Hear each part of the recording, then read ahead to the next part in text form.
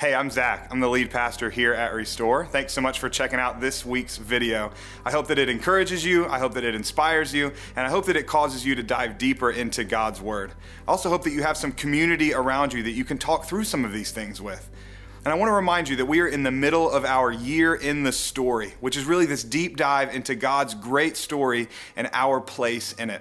If you'd like more information about that or about our community here at Restore, you can get that all on our website at restoreaustin.org. We really would love to see you soon. Thanks.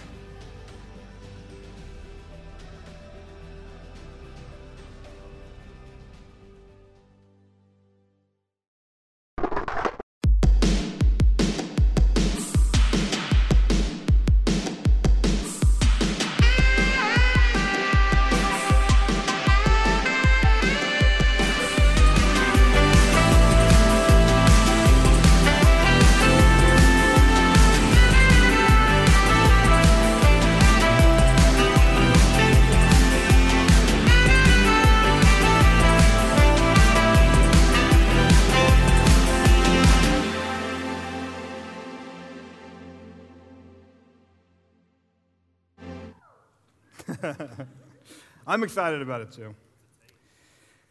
What is a tape? Great question. The summer mixtape series I'm kicking off today is very specifically named. I think it was probably 10 years old when I made my first mixtape.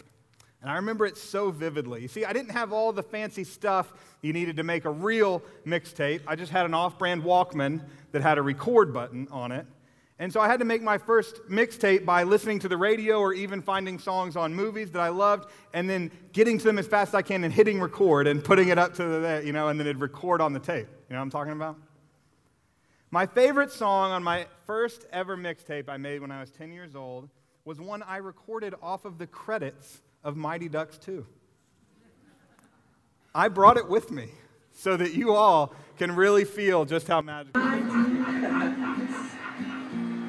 Time after time, after my sentence, but committed no crime, and bad mistakes I made of you. I've had my shares and hate to be my days, but I've come through. On and on and on and on. We are the champions, my friends, and we'll keep on fighting till the end. We are the champions, we are the champions, no time for losing, 'cause we are the champions. Wow. I don't know if you guys heard, but did you hear that fade from the Mighty Ducks kids singing to the Queen? Man, that is art. Just like pure and beautiful art right there. Now, it's important to say that that was the only Mighty Ducks singing Queen song on that mixtape. It was the only one that made it onto that mixtape. Probably that was because that's the only Mighty Ducks Queen mashup that's ever existed. But it's also because that's not what a mixtape is, right? A mixtape is not a bunch of different songs by the same artist. That's an album. A mixtape is a bunch of different songs by different artists. So that's exactly what this series is. It's 6 different messages by 6 different teachers. And the idea is that each of us that teach will be teaching something that we are incredibly passionate about. So this morning, I'm kicking it off, and then there are 5 more people coming in. Here they are. I showed this earlier, but in case you weren't in here, here is the 5 faces of the people. Do we have that one? Thank you, Bob. Oh, it sounded like we found it. Hey, there it is right there. Y'all give Bob a round of applause. Bob is the man back there, killing it on projection. So next week is Zach, and then we have Camille Hall Ortega, and then our very own Matt Gonzalez. Whoop, get it, yeah, and then Wayne. and then Kat Armstrong to be closing it down. So those are the 5 weeks. And I said this earlier, but I'm so excited about these next 5 weeks that I'm actually going to be here all 5 of these weeks listening to these incredible speakers and introducing them because I'm so excited to hear what they have to talk about. But honestly, I feel a little bit weird being a part of Summer Mixtape because I teach here almost every week. So the idea of finding this like one topic that I'm super passionate about is a little bit more difficult, right? Because I'm super passionate about the things that I talk about with you guys each and every week. But the more I thought about it, the more I talked with a few good friends, the more that I knew exactly what I really wanted to talk about. So I'm going to say a quick prayer, and then we're going to dive into week 1 of Summer Mixtape. God, thank you for this morning. Thank you for the ability to just gather together, God, and open the Bible, God, and ask it questions and learn from it, God. Thank you that your Spirit is here among us, leading us, teaching us, guiding us.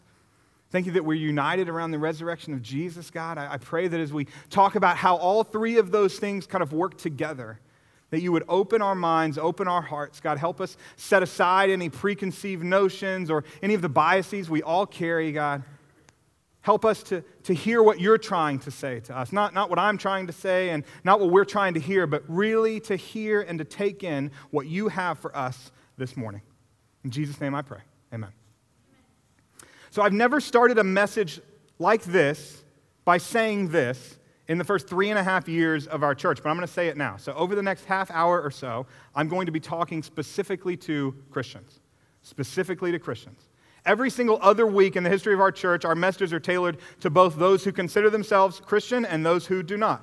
You'll often hear us explain a Bible passage or a concept followed with something like, if you consider yourself a Christian, here's what this might mean for you. If you do not consider yourself a Christian, here's what it might mean for you. But that's not what I'm going to do this morning. I'm going to talk to Christians only. Why?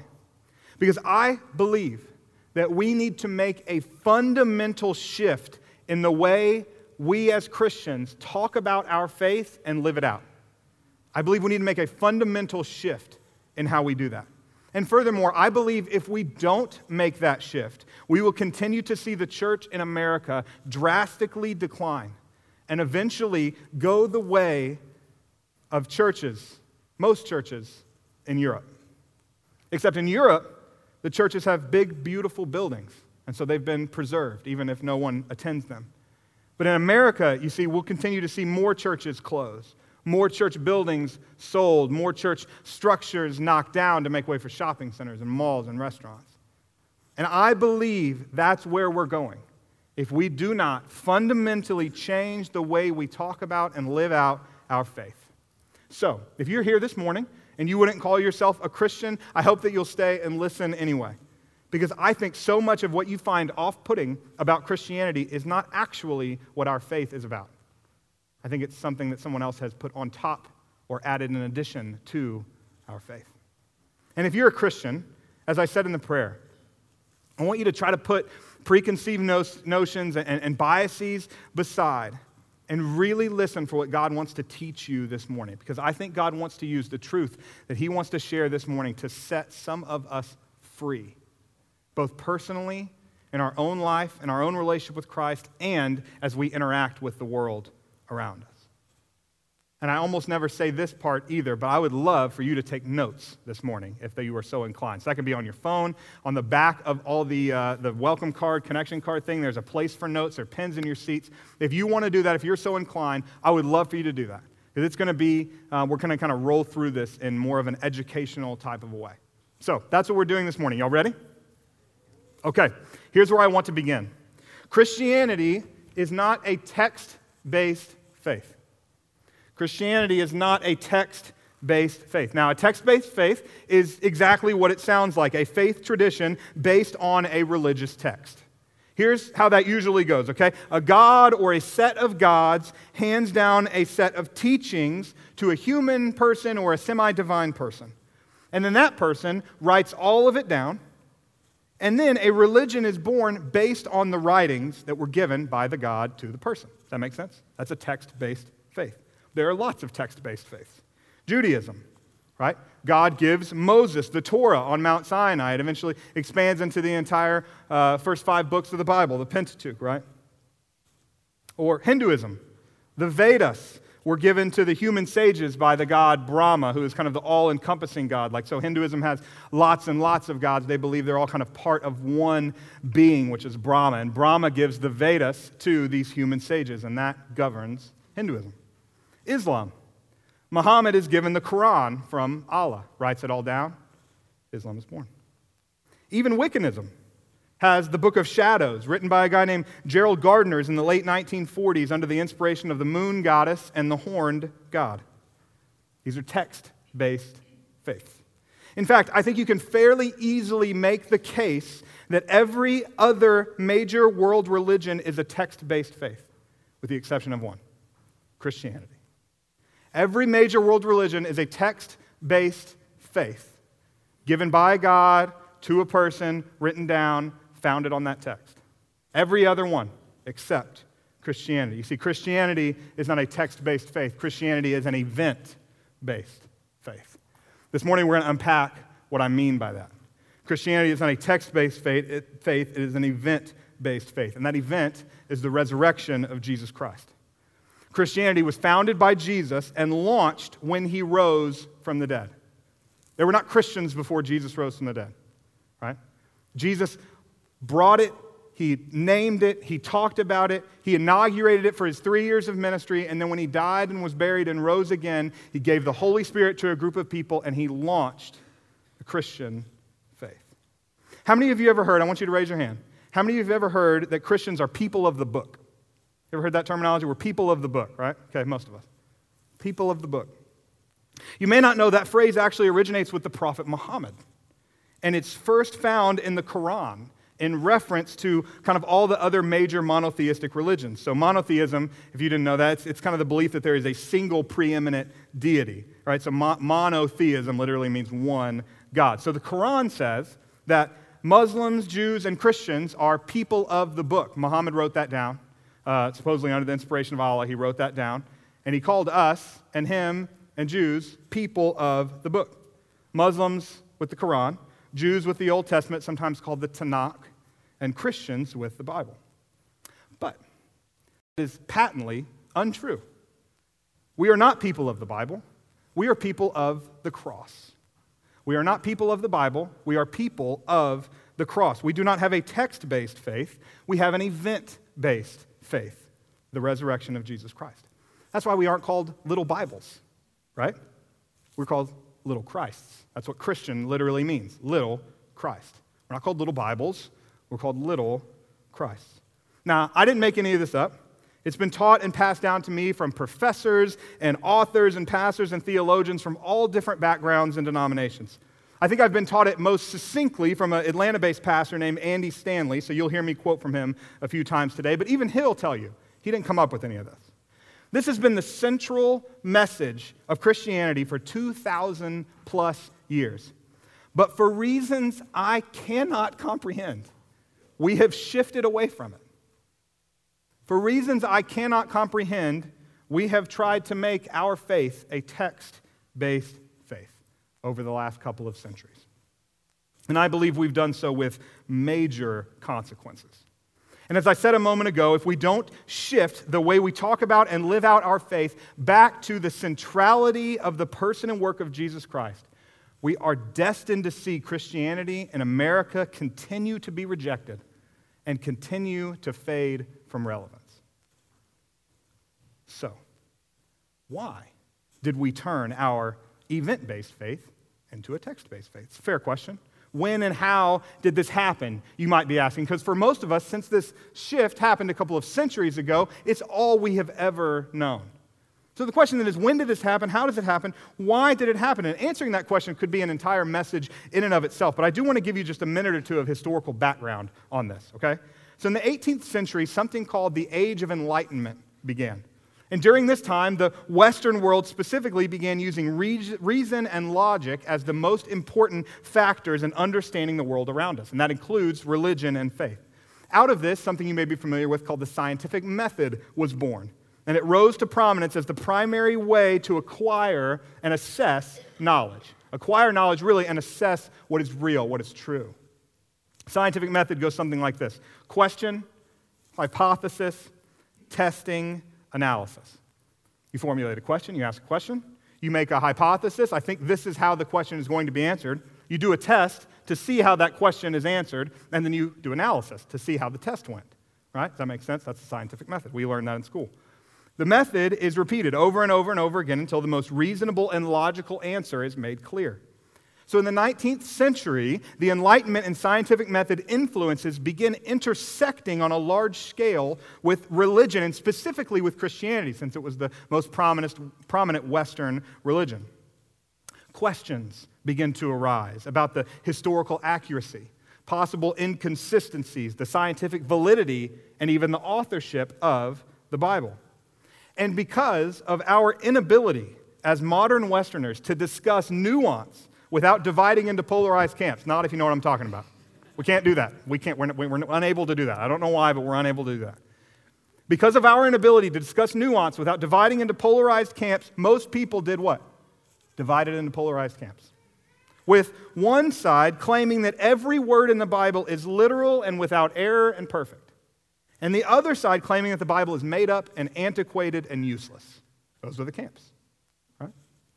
So for the last couple of centuries, and in particularly over the last few decades, people have felt forced to choose between those two camps. This means a choice between every word in the Bible being literal and without error, or the Bible being made up and useless. And guess which of the two is easier to prove using the scientific method? If those are your only two options, it is significantly easier to make the case that the Bible is made up and useless rather than every word in it being literal and without error. It's super easy to do. When every word is taken at literal face value, it's easy to pull out a Bible verse and make them contradict each other. Here's my favorite, Proverbs 26, 4 and 5.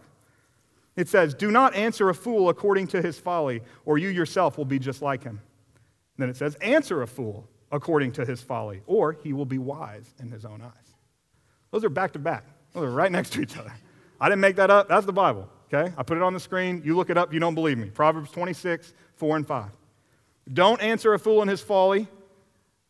Do answer a fool in his folly. Use the scientific method. We assess this verse. Does the Bible have a contradiction in it? Yes. There it is. It's right there. It's on the screen. Seems pretty blatant, doesn't it? Now, let me caveat by saying I truly believe that when we understand the Bible correctly, that means looking at genre and context and authorship and audience and all of the things that go into the Bible. When we understand it correctly, these seeming contradictions actually make sense. For instance, we have to understand the genre of Proverbs. Proverbs is called wisdom literature. And in wisdom literature, ethics are often based on the situation that you are in. So stay with me. Meaning, sometimes it's wise to answer a fool in his folly, right? Sometimes it makes sense to answer a fool in his folly. Maybe it's your friend, and your friend is being dumb and saying stupid things, and it's going to get them in trouble or get them hurt or get them embarrassed. And so you go and you correct them.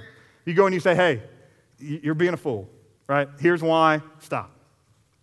But other times, it's unwise to answer a fool in his folly, like feeding an internet troll who's just trying to get attention, who's just bugging you about something, right? It's wiser to just let that go, to not answer. So both of these things can be true, right? But only if we understand them in their context and with their genre. But this means understanding that the Bible is not all literal. It's not all to be taken at face value. It means understanding nuance and not caving to the pressure to fall into the one of two camps that I mentioned earlier. Ultimately, y'all, it means not asking the Bible to be something it's not. That's what it means. We need to stop asking the Bible to be something it's not. That's the mistake we've been making over the last couple of centuries. We have asked the Bible, every verse from Genesis to Revelation, to be the foundation of our faith. And that's a huge problem because, don't miss this, if Christianity is built on the foundation that every word of the Bible is literal and to be taken at face value, our entire faith begins to crumble very quickly. You with me? If the foundation of our faith is that every word from Genesis to Revelation in the Bible is literal and to be taken at face value and just to be read black and white, and that's what it says on the page, so that's what it means, the Bible says it, I believe it, that settles it. If that's the foundation of the Christian faith, it falls apart real fast. Real fast. But thankfully, it is not. Because we do not have a text-based faith. We have an event-based faith. How do you know that, Zach? You may be asking. Good question. Well, I know we have an event-based faith, not a text-based faith, because the Bible tells me so. I know we have an event-based faith, not a text-based faith, because the Bible tells me so. Let's look at the very beginning of John's account of Jesus' life. John chapter 1, verse 1. In the beginning was the Word. Notice the capitalization. In the beginning was the Word, and the Word was with God, and the Word was God. He was with God in the beginning. Through him all things were made. Without him nothing was made that has been made. In him was life, and that life was the light of all mankind. The light shines in the darkness, and the darkness has not overcome it. John 1, 1 through 5. Then, in verse 14, it says, and the Word was written down on scrolls and given to us. Is that what it says? Does anybody know? That's not what it says. John 1:14 does not say the Word was written down on scrolls and given to us. Here's what it says. The Word became flesh and made his dwelling among us. Woo! Let me just caveat for a second. That's better, okay? It's better. What I'm telling you is better. It's better that the Word was not just written down on text and given to us like every other text-based faith and religion. It's better that when God wanted to tell us something, he put on skin and he came to us. That's better. So much better. When God wanted to give his word to the world he created, he didn't write a book, he became a person.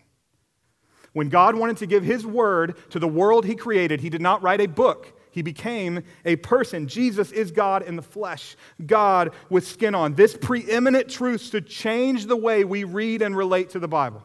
It should, it has to, it must. I love how Canadian pastor Bruxy Cavey says it. We read Scripture not as our end-point destination. We open up our Bibles to have a supernatural rendezvous with the Word of God, who is Jesus. He becomes the center of our biblical exegesis so that we read all of Scripture with Jesus in mind. Now, if you aren't familiar with that phrase, biblical exegesis, it simply means the way we interpret and understand the Bible. So to put it another way, Jesus is the lens through which we interpret the Bible. He is the filter by which we understand the Bible. So that makes this true. If there is something in the Bible that seemingly contradicts the words and works of Jesus, we have misread, misunderstood, or misapplied it. It's that simple. If we read something in the Bible that contradicts God in the flesh, who he is, what he said, then we have misunderstood, misread, or misapplied that part of the Bible. And if this is making you uncomfortable, consider that I did not come up with it. Jesus came up with this. 6 different times in the Sermon on the Mount, Jesus says some version of, you have heard it said, but I tell you. You have heard it said, but I tell you. Every time he says, you have heard it said, he quotes the Old Testament. And then he says, but I tell you, and he changes it. Okay? He says, you have heard it said, love your neighbor and hate your enemy. But I tell you, love your enemies and pray for those who persecute you. You have been taught from the Old Testament that you're supposed to love your neighbor and hate your enemy. But I'm telling you something different. In the Old Testament, Elijah called fire down from heaven on his enemies. But in the New Testament, Jesus says when someone slaps your face, turn the other cheek to them. Those are incompatible. That's not controversial. Those two things are incompatible. Calling fire down on your enemies and loving your enemies. Killing every man, woman, and child in Jericho and turning the other cheek. Those things are incompatible. So should we hate our enemies and call fire down upon them, or should we love them and turn the other cheek? I'm going to do the one Jesus told me to do. Because he is the filter through which we understand the Bible. And if something in the Bible seemingly contradicts the words or works of Jesus, we have misunderstood, misread, or misapplied it. That's it. He's God. We have an event-based faith. We do not have a text-based faith. Because the Bible is not what we're following. Jesus is what we're following. Because I'm not a little Bible. I'm a little Christ. That's another Andy Stanley quote I love on this subject. The fact that someone chose to publish the Old Covenant with the New Covenant in genuine leather binding doesn't mean we should treat them or apply them the same way. The Bible is all God's word to somebody. But it's not all God's word to everybody. Notice the lowercase word. And you should be happy about that. Most of us wouldn't have made it past adolescence had the Old Covenant been given equal status with the New Covenant. I'm not suggesting the two testaments aren't equally inspired. My point is they aren't equally applicable. One could read through the entire Old Testament every year and never know Jesus ever existed. Think about that. You read through the Old Testament every day for a year, never know Jesus existed. One more point on this from pastor and author Brian Zond. Jesus is the true and living, capital W, Word of God. Jesus is what the law and the prophets point toward and bow to. He means bow to because Jesus changes them. Jesus says, you have heard it said in the law this, but I'm telling you this. They don't just point to him, they bow to him. If they come into conflict, they go down, Jesus goes up. Jesus is what the Old Testament was trying to say, but could never fully articulate. Jesus is the perfect Word of God in the form of a human life. God couldn't say all he wanted to say in the form of a book, so he said it in the form of Jesus. Jesus is what God has to say. I love that quote. Jesus is what God has to say. Jesus is the fullest revelation we have of who God is, not the Bible. The Bible is not the fullest revelation we have. From Genesis to Revelation, not the fullest revelation we have of who God is. Jesus is the fullest revelation we have, the most perfect picture we have of who God is and what he is like. The Bible is like the North Star. This helps you think about it like this. The Bible is like the North Star that the Magi followed, the wise men. You were reading about at Christmas, right? To find Jesus after he was born in Bethlehem.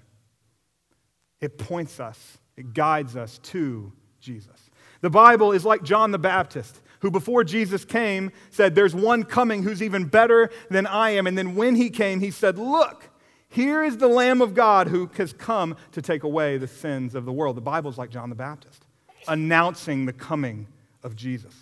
The Bible points us to Jesus. And then, and this is absolutely huge, please don't miss this. When we place our faith in Jesus, he gives us his Bible. No, his Spirit. When we place our faith in Jesus, he doesn't give us a Bible and say, here, follow this now. This is everything. Do away with anything that brought you here and the experience that you had and all that stuff. Just follow this. This is what you need. He gives us his Spirit. He himself, the Holy Spirit, to come and live and indwell us. The Bible says that his Spirit becomes one with us in our spirit. 1 Corinthians 6:17, whoever is united with the Lord is one with him in spirit. And when this happens, the Holy Spirit becomes our guide. It is the one, the Spirit of Jesus in us is the one that we listen to and are led by. See, because Christians believe in something called the Trinity. Raise your hand if you've heard of the Trinity. We believe in something called the Trinity. The Trinity is one God, three persons. For many Christians, our Trinity has become Father, Son, and Holy Bible. That's not what the Trinity is. The Trinity is Father, God, Jesus the Son, and the Holy Spirit. The Bible is not God. The Bible points us to God. We are not people of the book. We are people of the cross. We do not have a text-based faith. We have an event-based faith, the resurrection of Jesus Christ. And we place our faith in him. He gives us his Spirit by which to understand the Scripture that he's given us. If you read the Scripture without leaning in to the guidance and the leading of the Holy Spirit, I would rather you not read the Bible, honestly. I wouldn't. Because there are so many things in there that are so easy to pull out and to misinterpret and to misconstrue and to say whatever you want it to say. If you want to justify war with the Bible, you can do it. If you want to justify slavery with the Bible, you can do it. If you want to justify genocide with the Bible, you can do it. It is only by reading it through the filter of Jesus and the power of the Holy Spirit that we can understand what it is trying to say to us. This is not controversial. This has been the orthodox understanding of the Christian faith since Jesus rose from the dead. It was accepted and taught by virtually every Christian on the planet until a couple of centuries ago. We must shift back to talking about and living out Christianity as an event-based faith, built on the foundation of the person and work of Jesus Christ. We have elevated the book above the main character. And the results have been disastrous. People are leaving the faith in droves because we've completely misrepresented what it means to be a Christian and asked the Bible to be something it's not. Here's what I believe to be true about Christianity in America today.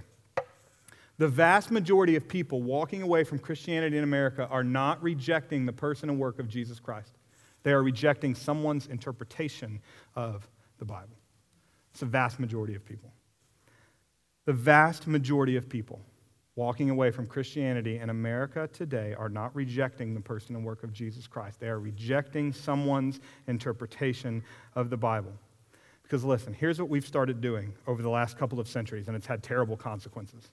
As we've shifted to making Christianity a text-based faith, particularly a text-based faith centered on the inerrancy and literal interpretation of the Bible, we've started saying things like this. A Christian believes the Bible is inspired by God. Totally, I'm with you. I'm in on that. That's awesome. Okay, if you're in on that, then a Christian believes the Bible is without error. Well, yeah, depends on what you mean exactly by that, as we've talked about, but I think I can get behind that. A Christian believes that everything in the Bible is literally true. And because in our post-Enlightenment Western scientific method-based society, true means literally true, that means the Bible says Jonah lived inside the whale for 3 days. So if you believe that story is allegorical, you aren't really a Christian. Because a Christian believes the Bible is inspired by God. And a Christian believes the Bible is without error. And a Christian believes the Bible is literally true.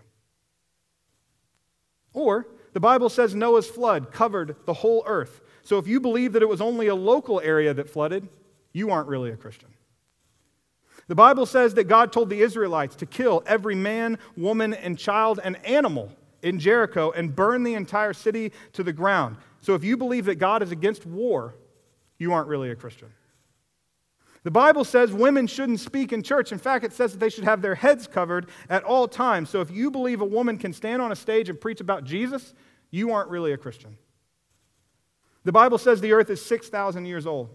So if you believe in evolution or you believe the earth is actually millions or billions of years old, you aren't really a Christian. This is what we have done with our faith. By making literal and inerrant Bible the foundation of our faith, we've elevated a plethora of things to the level of primary importance that is reserved only for the person and work of Jesus Christ. That's what we've done. And the results of this are catastrophic because here's what happens. Think about it like this. A young Christian takes a freshman biology class. This is a kid who was raised in church her whole life. Right? She believes the Bible. She believes the things she's taught. She believes in this kind of text-based version of our faith. She takes a freshman biology class in college, and she becomes convinced that the earth is millions of years old. And because she has been told her whole life that, quote, a Christian doesn't believe the earth is more than 6,000 years old, she thinks, well, I guess I'm not a Christian anymore. That happens. It's happened to some of you because I know your stories, because I've listened to them. Or someone who isn't a Christian is considering the Christian faith, but they heard about Jesus for the first time from a female preacher. And then they heard someone say, a Christian doesn't believe a woman can preach in church, and they think to themselves, well, I guess I can't be a Christian after all. That, my friends, is the cost of the shift we've made in making Christianity a text-based faith.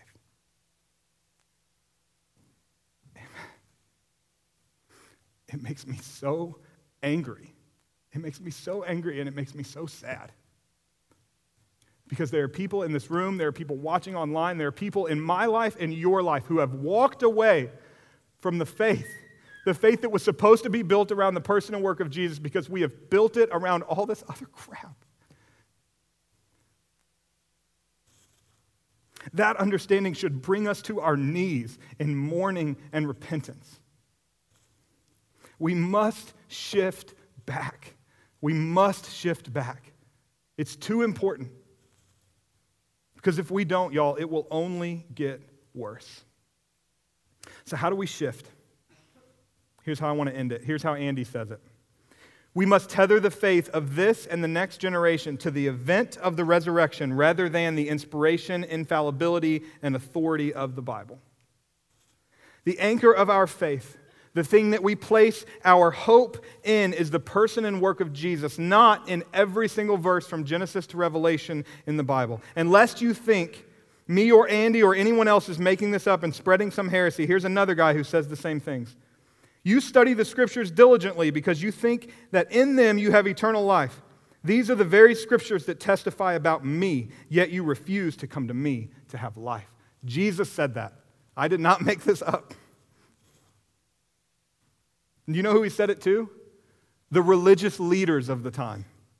The ones who had memorized the whole Old Testament, the ones who were anchoring their faith to a text. Jesus said, don't anchor your faith in the Scriptures. They aren't where life is. They just point to me. Anchor your faith in me. And for anyone who would argue, well, we only know about the resurrection of Jesus because of the Bible, I would simply say, I love you, but you are wrong. We don't only know about Jesus and his resurrection because of the Bible. In fact, you've got it backwards. We know about the Bible because of the resurrection of Jesus. You think you would ever heard the Apostle Paul?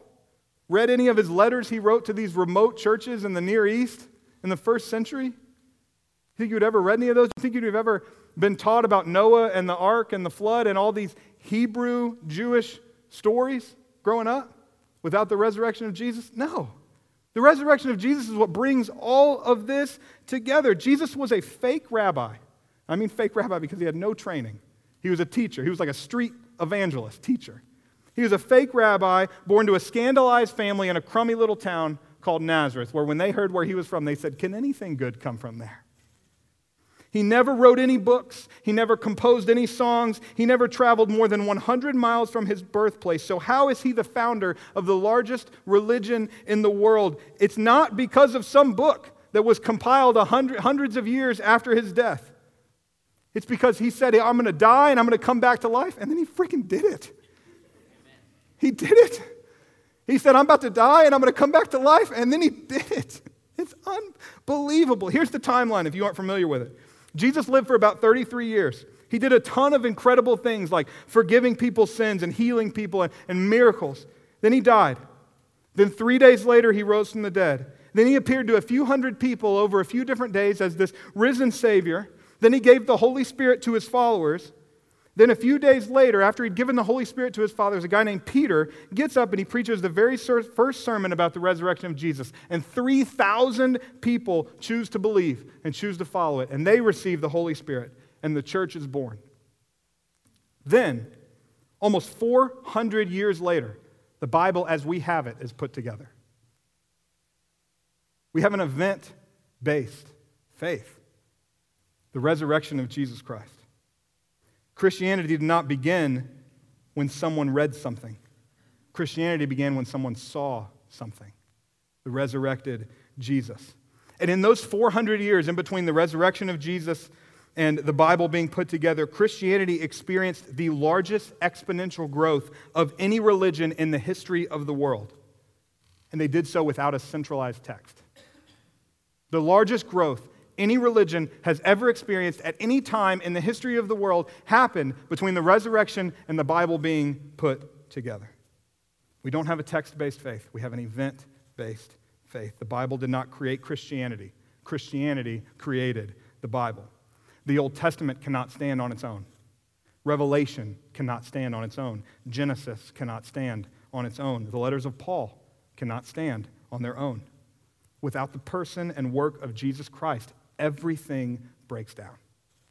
Paul himself, author of most of the New Testament, knew this. He said, if there is no resurrection of the dead, then not even Christ has been raised. And if Christ has not been raised, our preaching is useless, and so is your faith. It is the only thing that matters. Think about it like this. You don't put gold in a safe to make it valuable, right? It's not something unvaluable and then you put it in a safe and now it suddenly becomes valuable. The gold is already valuable. You put it in a safe because it's valuable. The resurrection of Jesus isn't of ultimate importance because it's in the Bible. The resurrection of Jesus was put in the Bible because it was already of ultimate importance. And people wanted to talk about it. It said we cannot help but talk about and write about the things that we have seen and heard, not the things that we read in a book. We must shift back to anchoring our faith to the person and work of Jesus Christ. Here's how we do that. First, this means understanding the Bible for what it is, not asking it to be something it's not. I believe the Bible is inspired by God. I believe that it is worthwhile for teaching us about who He is and what it looks like to follow Jesus. But the Bible is not God. It is not the fourth member of the Trinity. The Bible is the North Star leading us to Jesus. It is John the Baptist proclaiming that Jesus is coming and pointing Him out when He arrives. The Bible is a safe that preserves the good news of the resurrection. As Jesus Himself said, the Scriptures don't contain life. They just tell you about me. That's the first thing. Stop asking the Bible to be something it's not. Stop putting that on other people. Number two, it also means following the example of Jesus by understanding that He is the lens through which we interpret every part of the Bible. He is the filter by which we understand the Bible. If something in the Bible seemingly contradicts the person or words or works of Jesus Christ, we have misunderstood, misapplied, or misread it. He is the lens. Third, it means understanding the Holy Spirit for what it really is. God who lives inside of us and leads us to the life He wants us to live. Interprets the Scriptures for us. Gives us strength and courage and peace when we need it in the midst of this broken world. That's third. And lastly, it means we need to stop defending the faith, especially when it means fighting for a literal and errorless Bible. We don't need to defend the faith. The good news of Jesus Christ needs no defense. But even though we don't need to defend the faith, we may be asked to explain why we believe what we believe. And I believe we should absolutely do that, but not by attempting to explain every verse or passage in the Bible. I believe that if you are trusting Jesus and being led by the Holy Spirit, you will experience all the things that Jesus promises. You will experience hope and peace and unconditional love and more. And when you experience those things, people around you will notice, and chances are they'll ask you something like, how do you have peace in a situation like this? How do you have hope when you just experience this terrible thing? How do you love that person even though they're such a jerk? And when they ask those things, tell them. Tell them why. I love how Peter describes this process in his letters at the end of the New Testament. He says, in your hearts, revere Christ as Lord. Always be prepared to give an answer to everyone who asks you to give the reason for the hope that you have, but do this with gentleness and respect. So how do we do that? How do we share the hope we have after we've made the shift back to anchoring our faith in Jesus? Simply two things. First thing is tell your story. Second thing is tell Jesus' story. Tell your story. Tell how you came to faith. Tell about the people God's placed in your life. Tell about the leading of the Holy Spirit. Tell about the peace that you have. Tell about your church family. Tell about the love you've received from God and from others. Tell your story. It's the most compelling apologetic you have. Your story. Number two, tell Jesus' story. Tell about how He came. Tell about how God saw the broken world and He just couldn't stand His children hurting anymore, and so He put on flesh and He came down. Tell about how He was born with no fanfare, no big kings, no big parades. He was born in a manger, animals around Him. Tell about how His stepfather, Joseph, could have very easily had his mother executed because she got pregnant before they got married. Tell about the scandal that he was born into. And tell about how he grew up and he spent the last 3 years of his life traveling around this area, healing people, turning water into wine and making the best parties ever, spending time with people that no one else wanted to spend time with, tax collectors, prostitutes. Tell him about how he challenged the religious leaders of the time. And tell him about how he said, I'm going to die for you, and then 3 days later I'm going to come back. Tell him about that.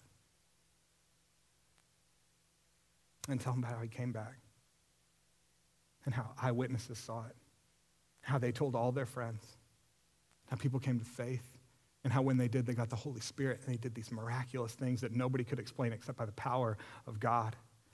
Tell how his followers were emboldened to stand up to the very people who killed Jesus and say, I don't care what you do to me. I cannot help but speak about what I've seen and heard.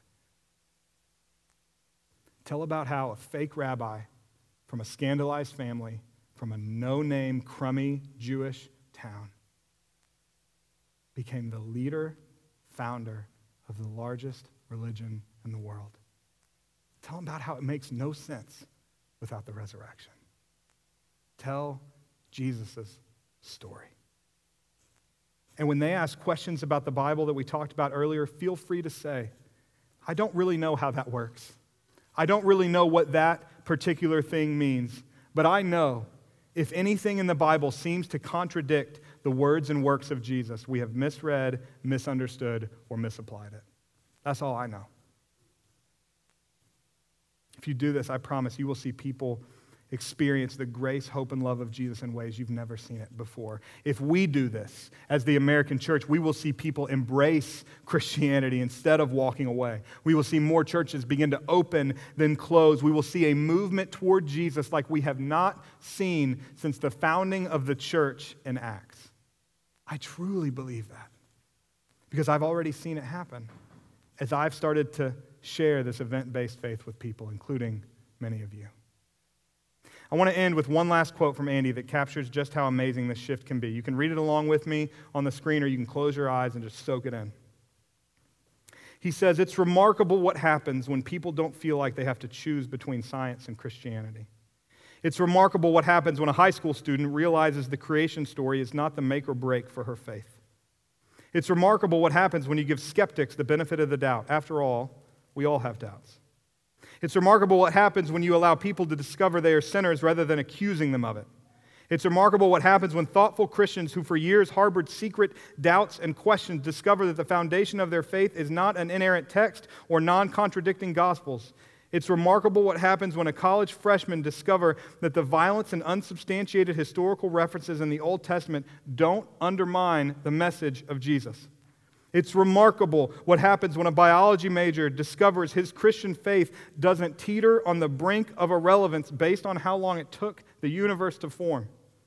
It's remarkable what happens when thoughtful, educated, skeptical men and women are invited to embrace the message of Jesus without having to believe a man put 2 of every kind of animal on a boat, after which God flooded the whole world and killed everybody but that man and his family.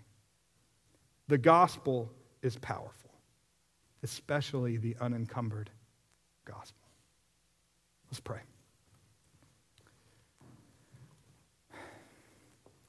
God, thank you for the truth of your capital W word this morning, the truth of the person of Jesus and his work here on earth and on the cross and rising from the grave.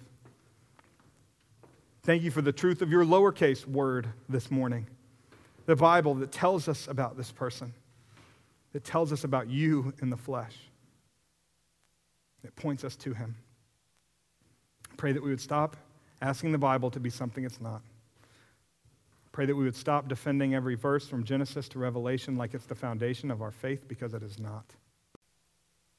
Help us to embrace the risen Jesus, our living hope, as the central piece, the only piece that matters of our faith. In Jesus' name I pray. Amen.